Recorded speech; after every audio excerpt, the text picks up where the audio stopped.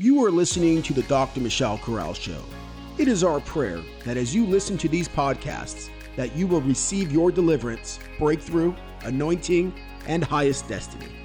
Our prayer is that your love for Jesus Christ be first in your life above all things. Now, here's Dr. Corral. Welcome today to our Facebook Live, and I want to thank you for waiting for us tonight.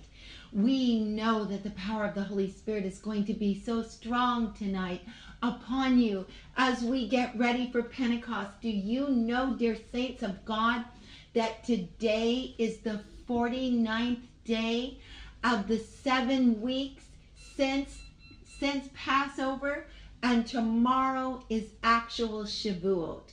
So that means today at sundown began the 49th day, and tomorrow night at sundown is the 50th day. It is Pentecost tomorrow. So can we praise the Lord that I believe that you are going to see the great outpouring of the Spirit, and so many of us in these 49 days of destiny have experienced tremendous miracles, the hand of heaven guiding us and providing for us all throughout these last few days and weeks. So, beloved, let's begin tonight. We're going to begin with prayer, and tonight we're going to be speaking to you about the power of a personal Pentecost and the power of the Holy Spirit in your own life. So, Heavenly Father, tonight we take complete and absolute authority over all resistance. We break and we bind all witchcraft and every type of form of it. Lord, we break occultic witchcraft, and we also break any imaginations or thoughts that are not pleasing to you, Lord. We ask you, Lord, today that the anointing would hit the homes of your people. And we pray, Lord God, that the anointing will be released into every home. We release the power of the Holy Spirit, that it would not be your handmaiden that is speaking here tonight, but we come tonight to that the Holy Spirit will be glorified, that, Lord God, your anointing will be released into every home, Lord God.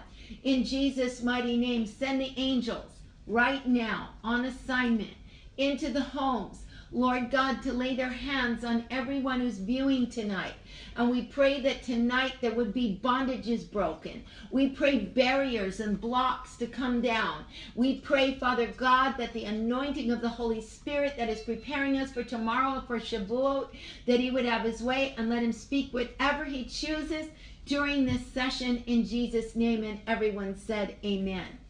Now, beloved, we are going to open our Bibles tonight to the book of Ecclesiastes, the 9th chapter and the 8th verse, because I'm going to begin with the supernatural significance and importance of the anointing. And so let us open tonight to Ecclesiastes chapter 9, and we're going to look at verse 8. And here we're going to see in the scriptures, Ecclesiastes 9, verse 8, and the Bible says, let your garments always be white, and let your head lack no ointment. Say this with me. Holy Spirit, I want my garments to always be white, and I want my head to lack no anointing. That's what Ecclesiastes 9:8 says. Let your garments always be white, and let your head lack no ointment or anointing. All right. Now, this word for lack is a word in the Hebrew language, which is a word that means diminish. So what the scripture is actually telling us is let the anointing be elevated and not dissipated in your life. Put your hands up right now and say, Holy Spirit, tonight I'm asking you that the anointing would be elevated and never dissipated in my life. I ask for only an increase of the anointing in my life. Now, beloved saints, as we continue in the context, I want you to understand that tonight we're going to be speaking to you about the baptism in the Holy Spirit and the works of the Holy Spirit and the anointing. And one of the greatest ways that we understand the baptism in the Holy Spirit, beloved saints, is through the wheat harvest. Why? Because the divine providence ordained that the Holy Spirit would come to earth in the upper room on at the time of the wheat harvest. And I want you to see here in God's word that we have right now. Let's just go to Joel, and we're going to see what Joel says about the wheat harvest and the coming of the Spirit, because Joel's prophecy prophesies exactly when the Holy Spirit is going to come and exactly what he's going to do. The Bible says here in Joel chapter 2, looking at verse 23, the Bible says, "Be glad, ye children, hallelujah, of Zion, and rejoice in the Lord your God, for he has given you the former rain moderately, but he's going to cause for you to come down the former rain and the latter rain in the first month." Now watch this, verse 24. "The floors shall be full of wheat, and the vats shall overflow with wine and oil." Say this with me, the supernatural sign of the coming of the Spirit. Say it with me. The supernatural sign of the coming of the Spirit is that the floors are full of wheat and the vats are going to overflow with wine and with oil. That's what the Bible says, beloved saints. And as we continue in the context, the Bible continues to tell us in verse 28, "And it shall come to pass afterward that I will pour out my Spirit on all flesh. Your sons and your daughters shall prophesy. Your old men shall see visions, and your young men shall dream dreams. And upon my servants and my handmaidens will I pour out of my Spirit." Hallelujah. "And they shall prophesy." So here we see, beloved saints, that the sign of the Spirit and the sign of the coming of the Spirit is associated with the floors being full of wheat. So this is a sign that during the time of the wheat harvest, that the Holy Spirit would make his appearance here on earth and make his residence here on earth until the great catching up. And what is the great catching up? The great catching up is the rapture of the church. So that we know, beloved people, the Holy Spirit has taken his residence here on earth, and he began his residence here on earth on the day of Pentecost. Now, beloved saints, I want us for a moment, because the wheat harvest is what the Bible uses as the sign and the symbol that we know the Spirit of God is coming. And we need to see that the wheat harvest was the first fruits, the feast of first fruits. And we find this feast of first fruits for us hidden, not hidden, but revealed for us in the book of Exodus, the 23rd chapter. And we're going to look at the 16th verse. And also we find it, of course, in Leviticus chapter 23. But tonight we're going to look at Exodus chapter 23, looking at verse 16. The Bible says, verse 14, 3 times a year shall you keep a feast unto me. Verse 15, you shall keep the feast of unleavened bread.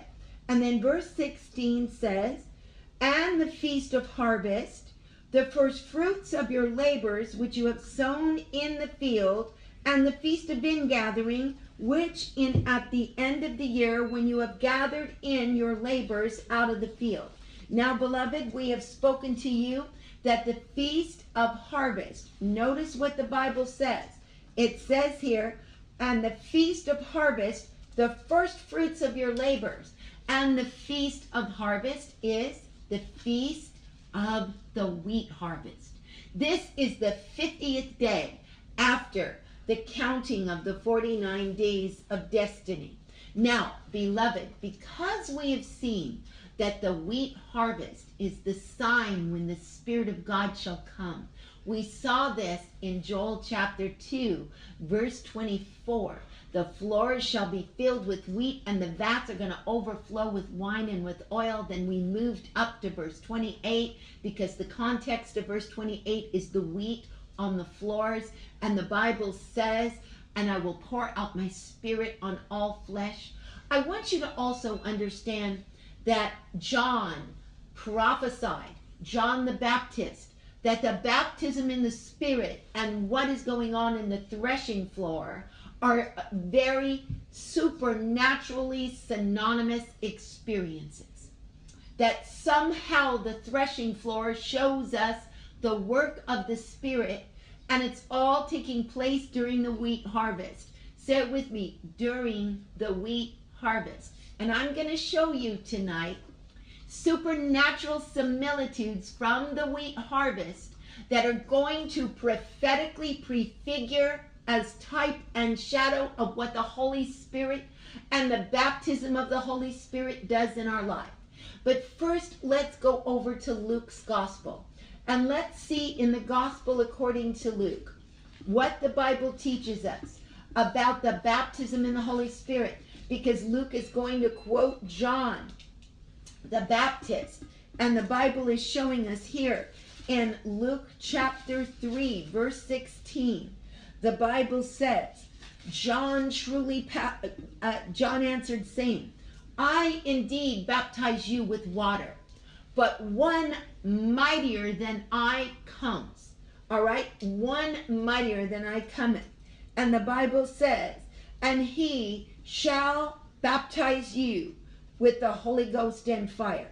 So the Bible says, John answered and said unto them, I indeed baptize you with water, but one mightier than I cometh, whose shoe latchet I'm not worthy to unloose. And he shall baptize you with the Holy Ghost and fire. Now watch these words in verse 17. This is what takes place during the wheat harvest. Can you say this with me? This is what takes place during the wheat harvest.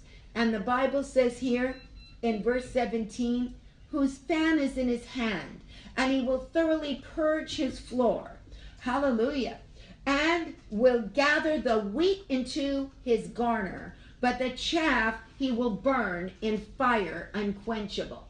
So John the Baptist is telling us that there's another baptism coming.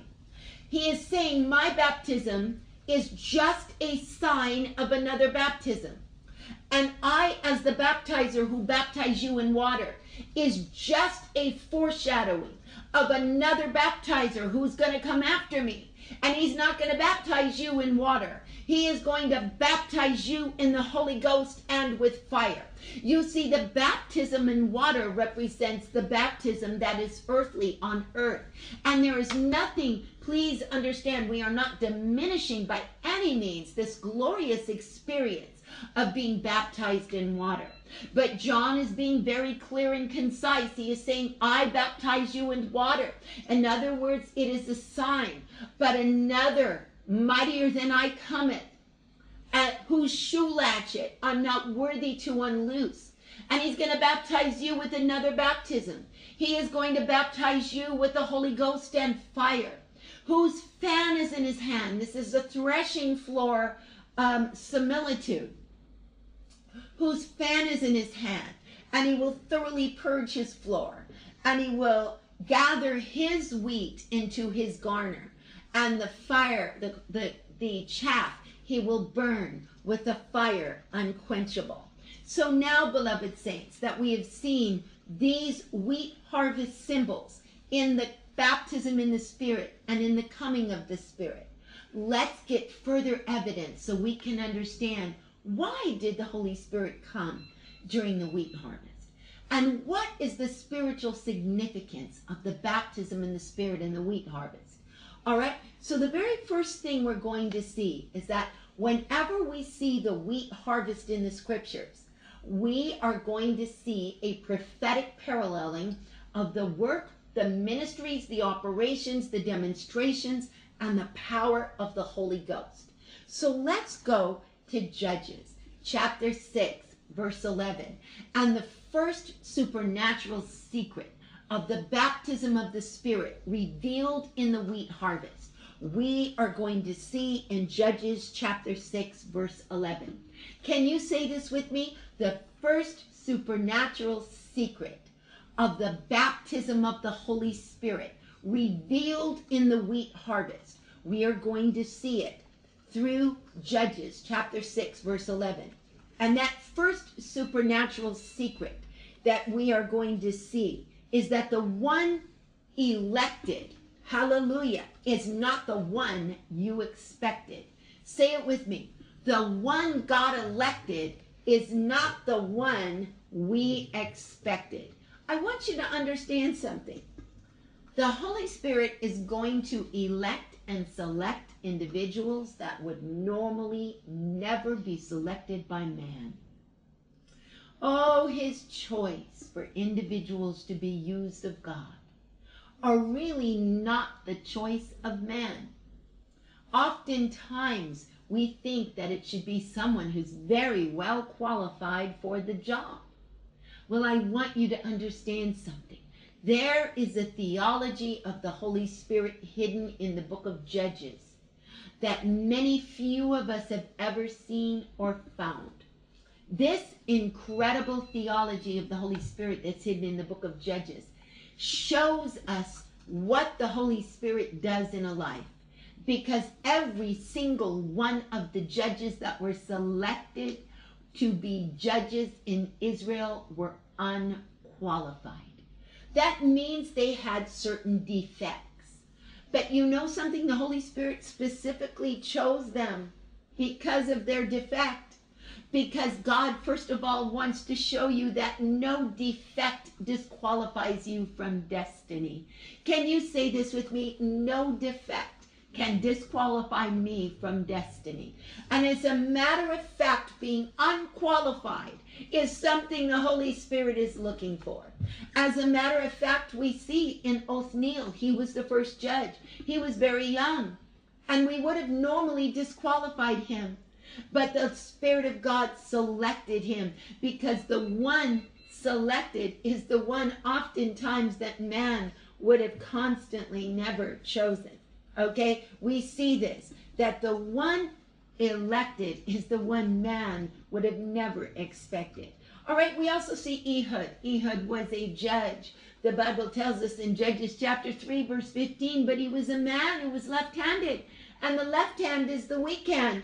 And you know something? He was chosen to fight the wars for Israel. And you know what? He used a dagger.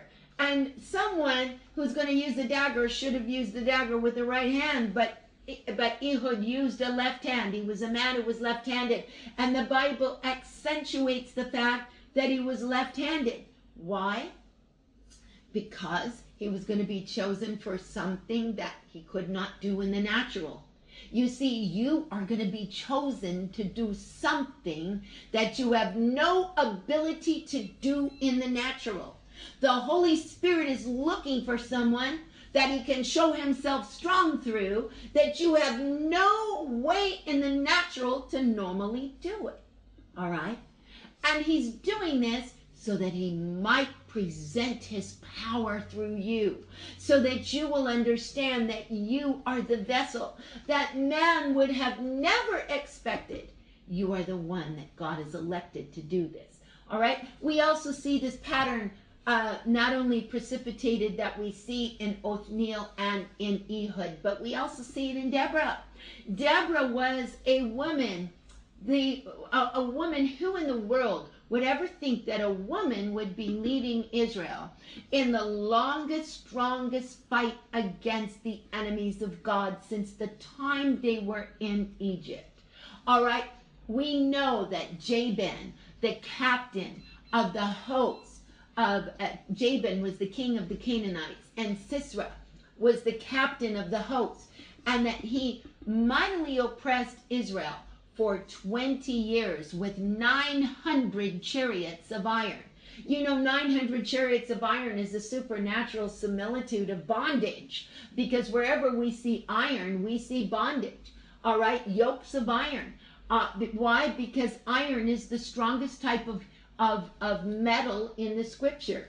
So it represents long, strong bondage that cannot be broken. But I want you to understand something. Those 900 chariots of Israel oppressed Israel for 20 long years. But God said, I have to have a vessel that's weak. I have to have a vessel that no man would ever have expected, so that I might be able to show myself strong through the deliverance that I'm going to give to Israel from the Canaanites. And we see this all throughout the book of Judges. We see it in Gideon. We see it in Jephthah, or Jephthah as we say in English. Jephthah was a man who was socially stigmatized. He was despised by his brothers and run out of the land. But I want you to know, God used him. He was the judge. The one you never expected is the one God elected. Would you put your hands up right now and say, Holy Spirit, I am the one that would never be suspected to do this. I would be the one that is the most unqualified for this position. But I want to give you praise because, Lord, you are going to make me qualified through the anointing. Because the anointing qualifies me, Lord. The anointing and the power and the calling qualifies me for what you've called me to do. Now I release that anointing into your life right now. And we're going to see this prophetically prefigured in the wheat harvest. We're going to see Gideon, beloved saints. Gideon, who was the least. All right? He was really the least expected, but yet he's the one elected to deliver Israel out of the hand of the Midianites. Let's look at the Word of God. The Bible tells us here in Judges chapter 6, verse 11, the Bible says, and it came to pass that the angel of the Lord sat under the oak tree, which is an Ophrah, that pertained to Joash, the Abiezrite. And his son was Gideon, and he threshed wheat by the winepress. Say it with me. He threshed wheat by the winepress. It is very spiritually significant that Samuel, who is the author of the book of Judges, brings out to our attention that it's during the wheat harvest because he's threshing wheat. All right? And that the threshing of the wheat that's exactly what he was doing. He's threshing wheat, the time of the wheat harvest, and it is during the time of Pentecost. All right? Now, beloved saints, notice what's going to happen. The Bible says, the angel of the Lord appeared unto him and said unto him, the Lord is with you, thou mighty man of valor. And Gideon said to him, O my Lord, if the Lord be with us, why have all these things befallen us? Where are his miracles which he promised our fathers and told us? All right? And verse 14 says, at the last line of verse 13 says, and the Lord has forsaken us and delivered us into the hands of the Midianites. But verse 14 says, and the Lord looked upon him and said, go in this might, and you shall save Israel from the hand of the Midianites. Have I not sent you? And he said unto him, O my Lord, wherewithal shall I save Israel? For behold, my family is poor in Manasseh, and I am the least in my father's house. Now I want you to understand something. His family was the poorest family, and he was the least one in his entire family. Yet he is a type and a shadow, showing us exactly what the Bible says in 1 Corinthians chapter 1, verses 26 and 27. You see your calling, brethren, how not many wise, not many noble are called. Hallelujah. Not many mighty. Yea, but God has chosen the foolish things of this world to confound the wise, and the weak things of this world to confound the things that are mighty. So you and I need to understand he's looking for a vessel that's yielded, a vessel that says, Lord, you're giving me something very impossible to do. And I want you to know that your calling, if it's a true calling, is going to be something that in the natural you would never be able to do, but he's providing the anointing to give you power to do it. Say this with me. In the natural, I could never do what my calling has called me to do.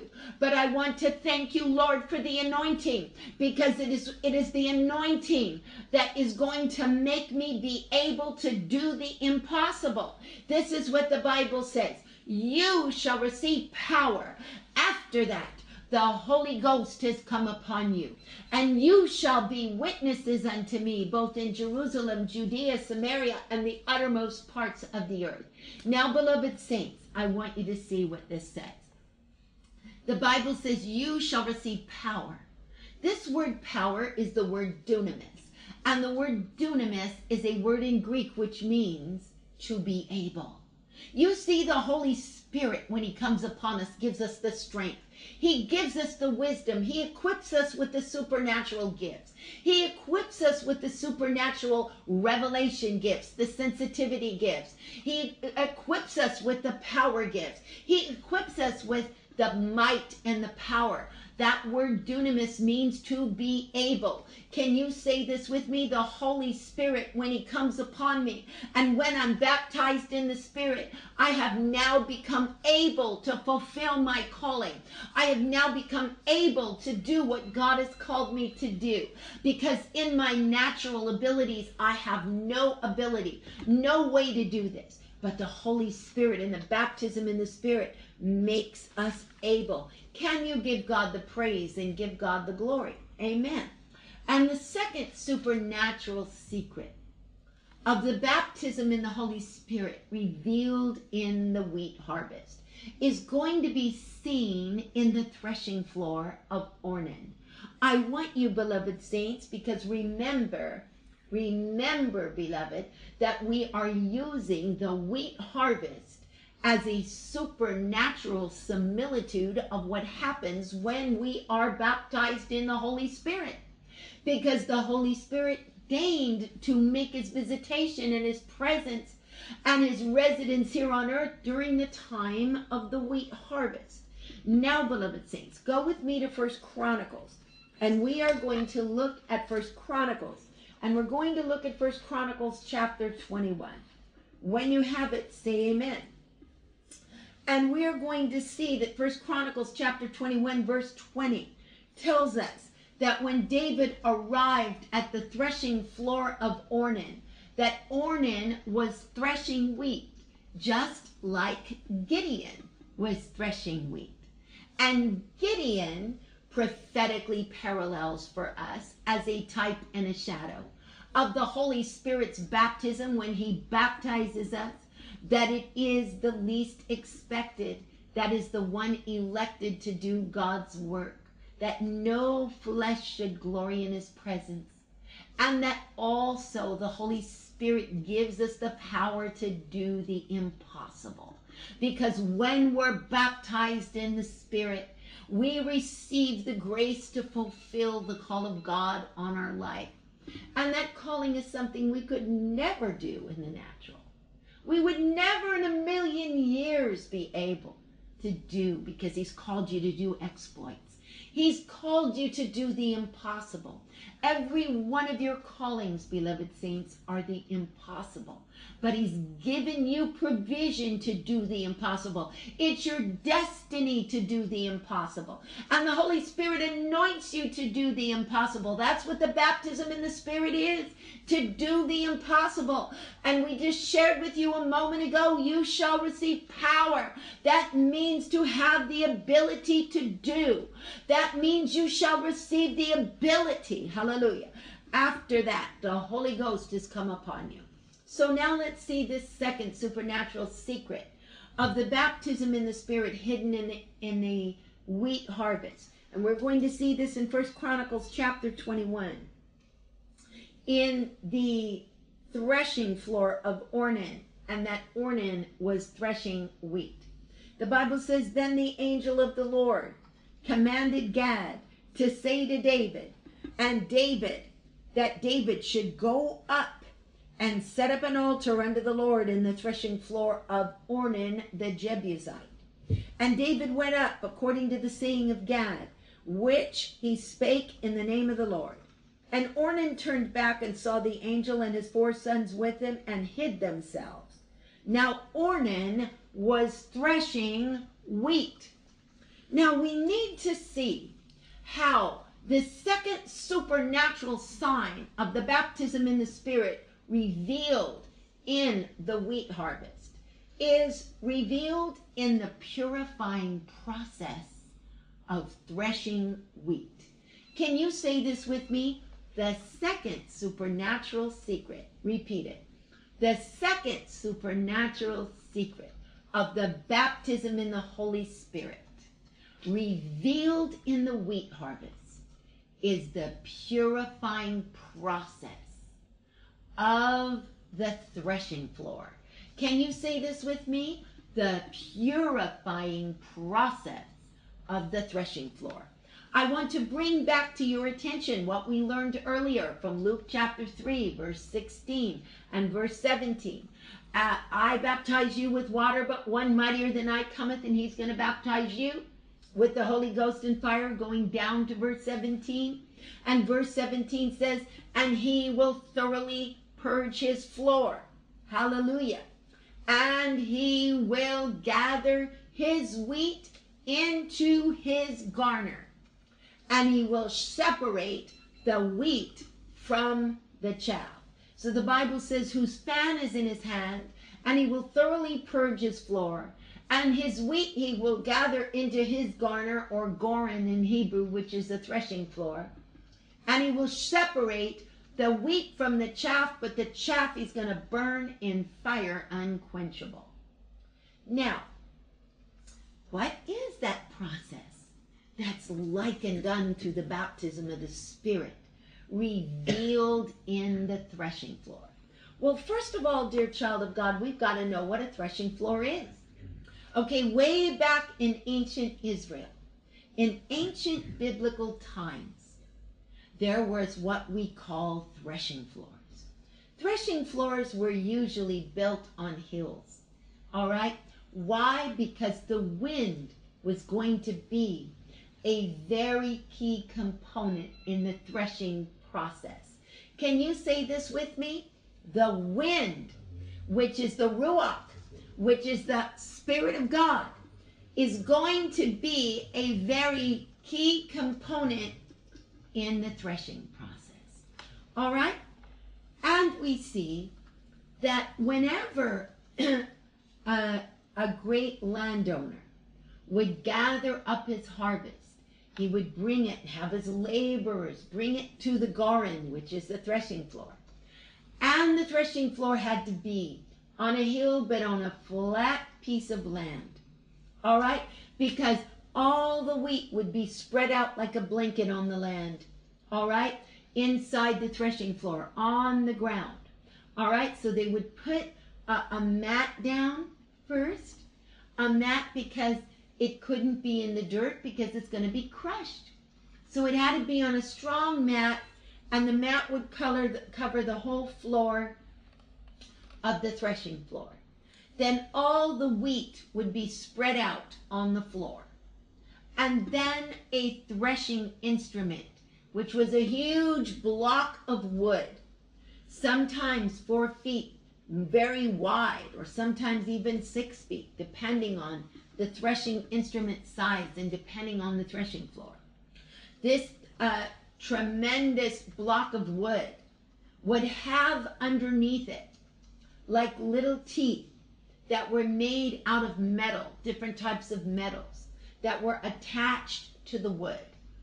And the animal that would pull it, okay, because what would happen is this block of wood would be tied to a 4-footed hooked animal, whether it was an oxen or whether it was a horse or whether it was whatever kind of animal has hoofs, all right? And the hoofed animal would go into the threshing floor with this long piece of wood, and it would begin the threshing process. And the wood, the piece of block that looked like teeth underneath it, would serve as the animal pulled it.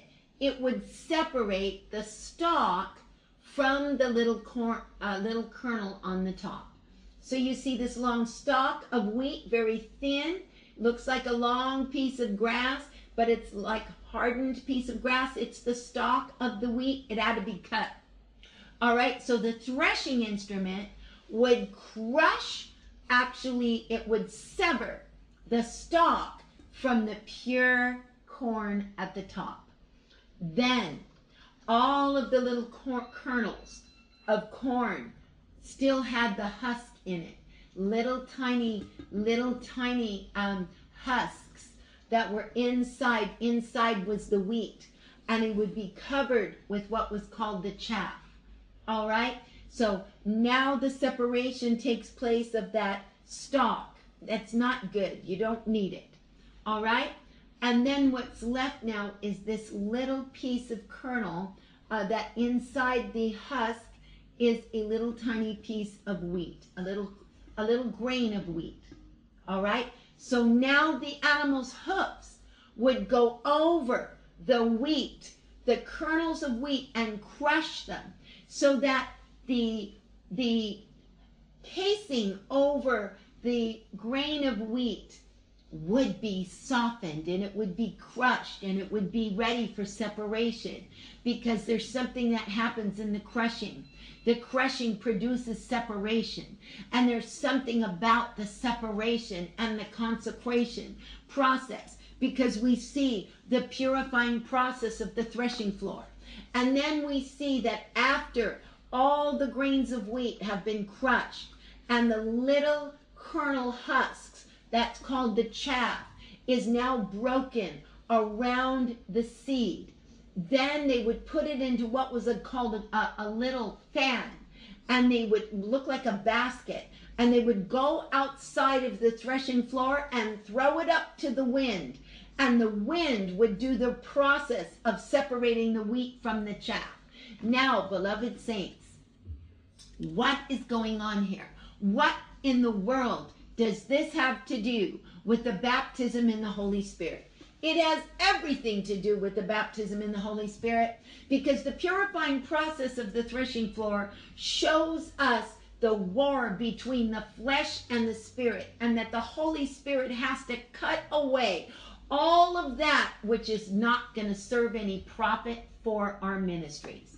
He's got to cut away the stalk. The stalk looks like it's a very important part of the wheat, but in reality, the stalk is an unnecessary part of the wheat. It seems to be the largest part. It seems to be the most visible part. But yet, it's a throwaway piece of nothing. All right? And this is what the Holy Spirit does. When we're baptized in the Spirit, He begins to crucify our flesh. He begins to take away selfishness. He begins to take away the carnal thoughts in our minds, and that's the crushing part of the threshing floor. Because the flesh lusts against the spirit, and the spirit against the flesh. This is why the carnal mind is at enmity against God. It is not subject to the law of God, neither indeed can it be. So the Bible says, so they that are in the flesh cannot please God. Paul said in Romans chapter 7, the things that I want to do, I don't do. And the things that I don't want to do, I find myself doing. Why? Because this is the war between the flesh and the spirit. And Paul says that this is the carnal mind, the carnal mind that is at enmity against God. This is why the Bible tells us in Galatians chapter 5, verse 17, walk in the Spirit, therefore, and you shall not fulfill the lusts of the flesh. So the precious Holy Spirit is purifying our thoughts, and He's purifying our carnal nature, and He's purifying the flesh, and He's cutting it away. Just the same way the threshing instrument is cutting it away. He's cutting away pride. He's cutting away ambition. He's cutting away a spirit of judging. He's cutting away criticizing other people. He's cutting away self-righteousness. He's cutting away all of those behaviors that are not Christ-like, so that we might be used of God. Can you say amen? So say this with me. Holy Spirit, right now, in the mighty name of Jesus, I ask you that you, Holy Spirit, during this season of Pentecost, would come in your fire. And I ask you, Lord, to purify me. Lord, bring me through the purifying process so I can be used of God and led by the Spirit. I don't want to be led by the flesh. I can't afford to be led by the flesh. Holy Spirit, I don't want to walk around this mountain another 40 years. Holy Spirit, I don't want to go around this mountain 3 and 4 times. I want to be used of God, and I want to walk into the direction of my destiny. So I ask you, Holy Spirit, to purify my carnal mind. O Holy Spirit, for the natural man receiveth not the things of the Spirit of God, because they're foolishness to him. The Bible says the natural man, 1 Corinthians chapter 2, verse 10, the Bible says the natural man receiveth not the things of the Spirit of God, because they're foolishness to him. Neither can he know them. The natural man can't even know the things of the Spirit of God. Because why? They are spiritually discerned. So this is why the threshing floor is so critical to our spiritual growth in the anointing. And now, beloved people, let's go to Judges chapter 15. And we are going to see the third and final supernatural secret of a baptism of the Holy Spirit hidden in the wheat harvest. Let us look at Judges chapter 15. And we are going to see Samson as a type and as a shadow of the work of the baptism in the Holy Spirit in a believer. Now let's look at Judges 15. Notice these things are taking place during the wheat harvest. Say it with me, wheat harvest. Notice every one of these prophetic parallels that I've shown to you are taking place during the wheat harvest. Gideon was threshing wheat at the wheat harvest. All right? That is what the Bible teaches us in Judges 6:11. He was threshing wheat, and that only happens at the wheat harvest. And we saw that Ornan was threshing wheat in his threshing floor, and that only happens in the wheat harvest. Now we're going to see a supernatural similarity of Samson and what the Holy Spirit will do for the believer when we are baptized in the Holy Spirit. Let's look at the scripture. The Bible shows us here in Judges chapter 15, looking at verse 1. The Bible says, and it came to pass within a while, after, in the time of the wheat harvest. Can you say this with me? After, in the time of the wheat harvest. Say it again. After, in the time of the wheat harvest. Now, we're going to go over to Judges 16, verse 4. And we are going to look at this text. I'm going to isolate Judges chapter 16, verse 4. Because in verse 4, I'm going to show you two important prophetic parallels of what happens when we're baptized in the Spirit, prophetically paralleled in the life of Samson. Now, beloved saints, I want you to look at this. And we're also going to see, in the first one, we're going to see the prophetic parallel of Joel's prophecy. And we're going to understand how the Spirit of God came upon Samson. We see this in Judges 14:6 and in Judges 15, verse 15. But we're also going to see that Delilah is a type and a shadow of a spirit in the end times that is going to try to steal from you the secret of your strength. And we learn tonight that the secret of your strength is that particular anointing that God has given to you. And we're going to learn from the book of Judges, as we see Samson, that we should never and under no conditions surrender the secret of your strength to the enemy. Because Delilah is the type and the shadow of an end-time seducing spirit that wants to take the secret of your strength from your life. The secret of your strength is your prayer life, or the secret of your strength is your consecration to God, or the secret of your strength is your ministry, or the secret of your strength is how you serve God, your sacrificial service, or something that you have between you and the Lord. It could be your daily devotions. It could be your special love walk that God's called you to walk in.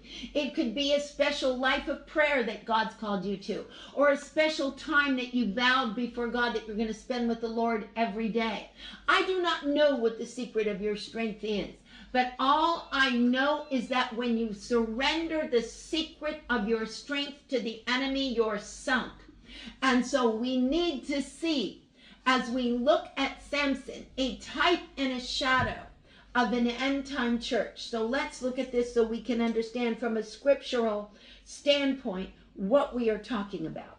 The Bible says, "And it came to pass afterward that he loved a woman in the valley of Sorek whose name was Delilah." Now, first of all, Delilah is a word that the prefix of it is the Hebrew word dal, which means to weaken. All right? We do not know if Samuel, don't get Samson mixed up with Samuel, but if Samuel the prophet, who is the author of the book of Judges, changed Delilah's name to Delilah to prophetically show us prophetically what this spirit does. This word Delilah, taken from the Hebrew root dal, which means to weaken. And it is very common in Samuel's style to change names. He does it all the time. We don't ever know. We still will never know what Mahlon and Chilion, what their real names were, found in the book of Ruth. Samuel is the author of the book of Ruth, and we know that those were not possibly their real names, because no mother is going to name her child Mahlon. That means sickness. And no mother is going to name her child Chilion, because Chilion means extinction. So we know Samuel changed those names to communicate a prophetic condition in the two, Mahlon and Chilion. We see the same thing in Delilah. We don't know what her real name was. Perhaps her name was Delilah. But it is very likely that according to the way Samuel always changes the names, he changed, we don't know if Orpah's name was really Orpah or not. Why? Because it's taken from the Hebrew root, oreth, which means back of the neck. And that's exactly what she did. She turned around on Naomi, and all you see is the back of her neck. All right? So often the prophet Samuel will use names to identify a spiritual condition. And here we see at the time now, the wheat harvest represents the baptism in the Spirit. And the Bible says, "And it came to pass afterward that he loved a woman in the valley of Sorek whose name was Delilah." This word afterward is a word in the Hebrew language which actually is taken from the word akar, which means to follow. All right? It is a very important word that we need to see. First of all, where have we seen this word afterward before? And where is it associated with the wheat harvest? Well, we see during the wheat harvest that in Joel chapter 2, verse 28, the Bible says, "It shall come to pass afterward." So we're seeing the explicit expression of afterward used here in Judges chapter 16, verse 4. And we are connecting it to Joel chapter 2, verse 28, where the Spirit of God is poured out, because it says, in the last days, saith the Lord, or it shall come to pass afterward, saith the Lord, that I will pour out my Spirit on all flesh. All right? So here we see, understanding the explicit expression of afterward, that Samson is a type and a shadow of those who have been baptized in the Spirit. He is prefiguring the work of the Holy Spirit when someone is endued with power from on high and becomes baptized in the Spirit. Notice Acts chapter 1, verse 8. Acts chapter 1, verse 8 says, "You shall receive power. After that, the Holy Ghost has come upon you." Can you say this with me? The Holy Ghost has come upon you. So I want you to understand, dear people of God, the Spirit of God coming upon you is the actual action of the baptism of the Spirit. Jesus said, wait till you be endued in Luke chapter 24. Wait till you be endued with power from on high. And Jesus said the Holy Spirit will come upon you. Hallelujah. After the Bible says, and it shall come to pass afterward, but the Bible also says, and you shall receive power. After that, the Holy Ghost has come upon you, and you shall be witnesses unto me. So, where does the Spirit of God come upon Samson? Well, first of all, beloved saints, we need to understand that Samson had a very unusual call of God. And we need to see that Samson was a sign to his generation. All right. During the time of Samson, if we look at the scriptures, we will understand that Israel refused to go to war with the Philistines. They allowed the Philistines to rule over them. So God raised up a judge, a deliverer, that would begin to deliver them out of the hands of the Philistines, because they'd been in the hands of the Philistines for 40 years. This is a very long time to be under Philistine captivity. So that the deliverer now is going to have to be one man.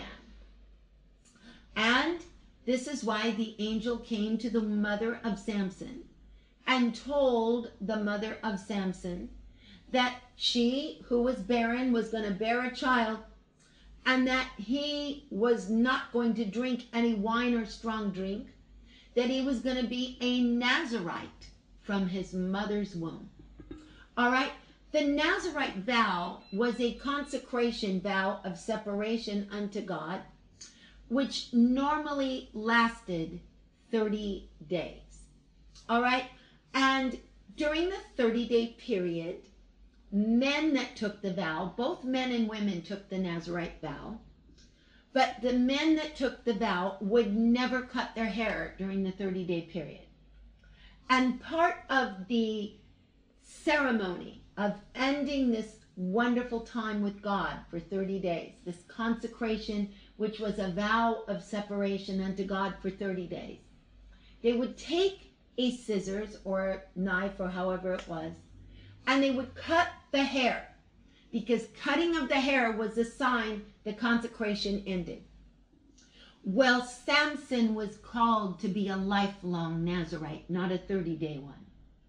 The angel told his mother he's going to be a Nazirite from his mother's womb until the day of his death.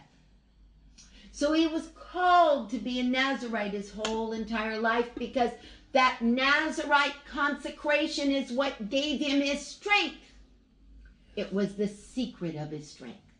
Now I want you to understand that every time the Spirit of God came upon him, the Bible says, and if you look at Judges chapter 14 verse 6, the Bible tells us in Judges chapter 14 verse 6, the Bible says, and the Spirit of the Lord came mightily upon him. Notice, it's a type and a shadow of the Spirit of God coming upon us. All right? And then we see again in Judges chapter 15, verse 14. The Bible says, and when they came to Lehi, the Philistines shouted against them. And the Spirit of the Lord came mightily upon him. And the cords that were on his hands became as flax, burnt with fire. And his bands were loosed from his hands. And Samson took the jawbone of a donkey and slew 1,000 Philistines at one time. Now, beloved people, this coming of the Spirit on Samson is a type and a shadow of how the Holy Ghost will give you strength to do the impossible when you're baptized in the Spirit. The Holy Spirit is coming upon you to give you strength. To give you strength in your body, to give you strength to withstand the fiery darts of the enemy. Somebody said, I don't know how I can endure this persecution. I want you to understand the Holy Spirit's been given to you to give you strength to stand. Others of you can say, I don't know how I can possibly continue because my body is so weak. Oh, yes, you can. Because the power of the Holy Spirit, when he comes upon you, gives you the strength to do the impossible when you're baptized in the Holy Ghost. You see, he will give you power. He will give you strength. He will give you power stronger than the demonic spirits that are trying to fight you. This is why it's so strong, powerful, and so essential that you're baptized in the Spirit. Because you see, beloved people, without the Holy Ghost, we're no match to the enemy. Those spirits of darkness will come and they will deceive you and they will pull you and they will discourage you. But once you're baptized in the Holy Ghost, you receive the strength to withstand the fiery darts of the enemy and the strength to pull down strongholds and the strength to walk with God and to do the will of God. All right? So this is what the first supernatural, if you will, significance of the word afterward means. It is a type and a shadow taken from the words here in Judges 16 verse 4, and it is an explicit expression that is used in Joel chapter 2 verse 28. It shall come to pass afterward. All right? Speaking of the outpouring of the Spirit. All right, but again, I want you to also see that afterward has another meaning. That the word afterward, which means to follow after, can also mean way down the line, such as in the future. For example, when Jacob was on his deathbed in Genesis chapter 49 verse 1, he said, come and gather yourselves unto Jacob, unto Israel your father.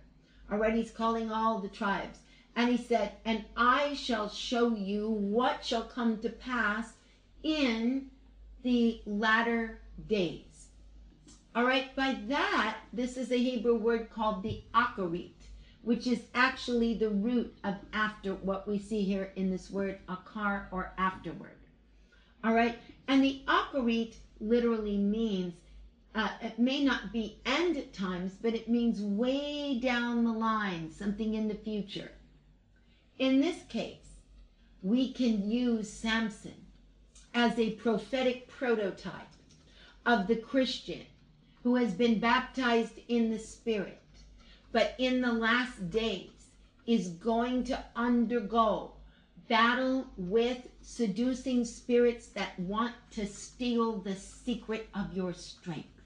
You see, the Philistines were obsessed with the fact that Samson had this power.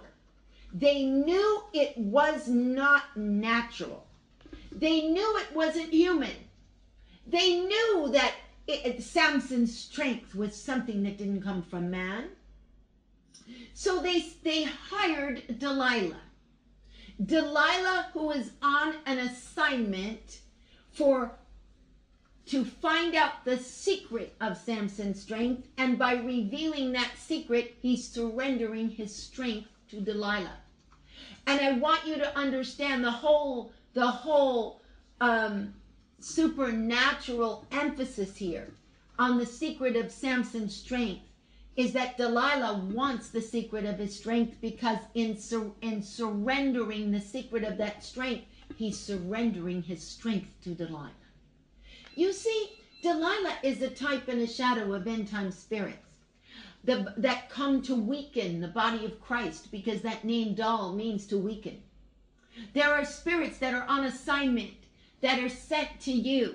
The Bible says in 1 Timothy chapter 4 verse 1, now the Spirit speaketh expressly that in the latter times some shall depart from the faith, giving heed to seducing spirits and doctrines of devils. These are seducing spirits that are on assignment to pull you away from your calling, and they do this by constantly pressuring you to surrender the secret of your strength little by little on a daily basis over to that spirit. For example, let's just say that you are living a greatly victorious life, and you have found this life being so victorious, you found that by spending every day at a certain time alone with God, that you had this supernatural ability all throughout the day to overcome every principality, power. Your family got back into divine order. Everything went into order. And for you, it was a great sacrifice because you had to get up extra early to go to work, to spend that time with God. And then the seducing spirit comes and pressures you and says you shouldn't be getting up today. Why should you get up today? You need to take time for yourself. Or why should you serve God? This is something that you shouldn't be doing. Notice when you serve God that everyone's coming against you. And look at how that person looked at you last time you went to church. Or look at that nobody appreciates what you do. You see, the enemy begins to play with the carnal mind and wants the secret of your strength. So the more that we surrender, give a little bit. Okay, I think I won't pray today. Or I think I'll just back off on serving God a little bit. Or I think I guess I'm not going to go and into that ministry because I don't want to deal with that person. Okay? What do you think the baptism in the Holy Ghost has been given to you for? For you to sit back and say, I can't deal with that person anymore? Or to go through the threshing process, to go through the threshing floor, and to allow yourself that nothing's going to rob you of what God called you to do, and nothing's going to steal your crown. Nothing's going to take you away from that place that God called you to be, not some flat part of your flesh, because it's not worth it. Because in a few weeks or months, that person might be gone, and you've given up your whole destiny for nonsense. And by staying and fulfilling your calling, you're in God's perfect will. And by being in God's will, you're open to all God's blessings. But being out of God's will is a dangerous thing to do. So that is why, beloved saints, Delilah represents the end-time seducing spirit. And she vexed him so much that he finally revealed, I have been a Nazirite from my mother's womb. And the Bible says that he fell asleep on her knees as soon as he gave the secret of his strength. Falling asleep is a type and a shadow of an end-time spirit that wants to lure us into apathy, wants us to fall asleep. Why? Because when we're in that apathetic state, the spirit of Delilah comes with the scissors and begins to cut the locks. You see, he had 7 locks on his head, the Bible says. And she began to cut all 7. 7 is a supernatural sign of the Spirit of God, because the Spirit of God is seen in the book of Revelation as the 7 spirits of God, meaning the 7 attributes of the Spirit of God. And when Delilah took those scissors and began to cut Samson's hair, in the reality she was cutting the sign of his consecration, because whenever the Nazirite cut their hair, their consecration ended. So it literally meant that she took his entire consecration from him. And when his consecration was taken, he became weak like any other man. You see, the thing that you think is making you weak is really making you strong, because the Bible says, let the weak say, I am strong. This is why Paul said his strength is made perfect in my weakness. So when I am weak, then I am strong. Let us pray. Precious Holy Spirit of God, we ask you tonight that you would be upon us on this 49th day of destiny. That Holy Spirit, your power that's poured out upon us would strengthen us. We pray that as we sleep tonight, I pray in the name of Jesus, those that heard this entire message, that there would be such a baptism of power on their life, And I pray that as they lay their heads on their pillows tonight, I release the anointing for dreams. I release it, Father, from your word. Father God, that as they rise in the morning, they would ask, what is the secret of my strength? Holy Spirit, show me, so that we might walk in that power and that anointing. Lord God, we ask you to keep us in the straight and narrow path, serving you to do the impossible. And we ask this in Jesus' name. And everyone said, amen. Thank you for joining us today. It is our prayer that this word broke bondages and will open doors for you. If you have never received Jesus Christ as the Lord of your life, invite him now to be your Lord and Savior and best friend. Repeat this simple prayer. Lord Jesus, come into my heart and be the Lord of my life. Wash me clean from all my sins. I accept you as my personal Lord and Savior. Amen. Thank you for joining us, and we'll see you soon.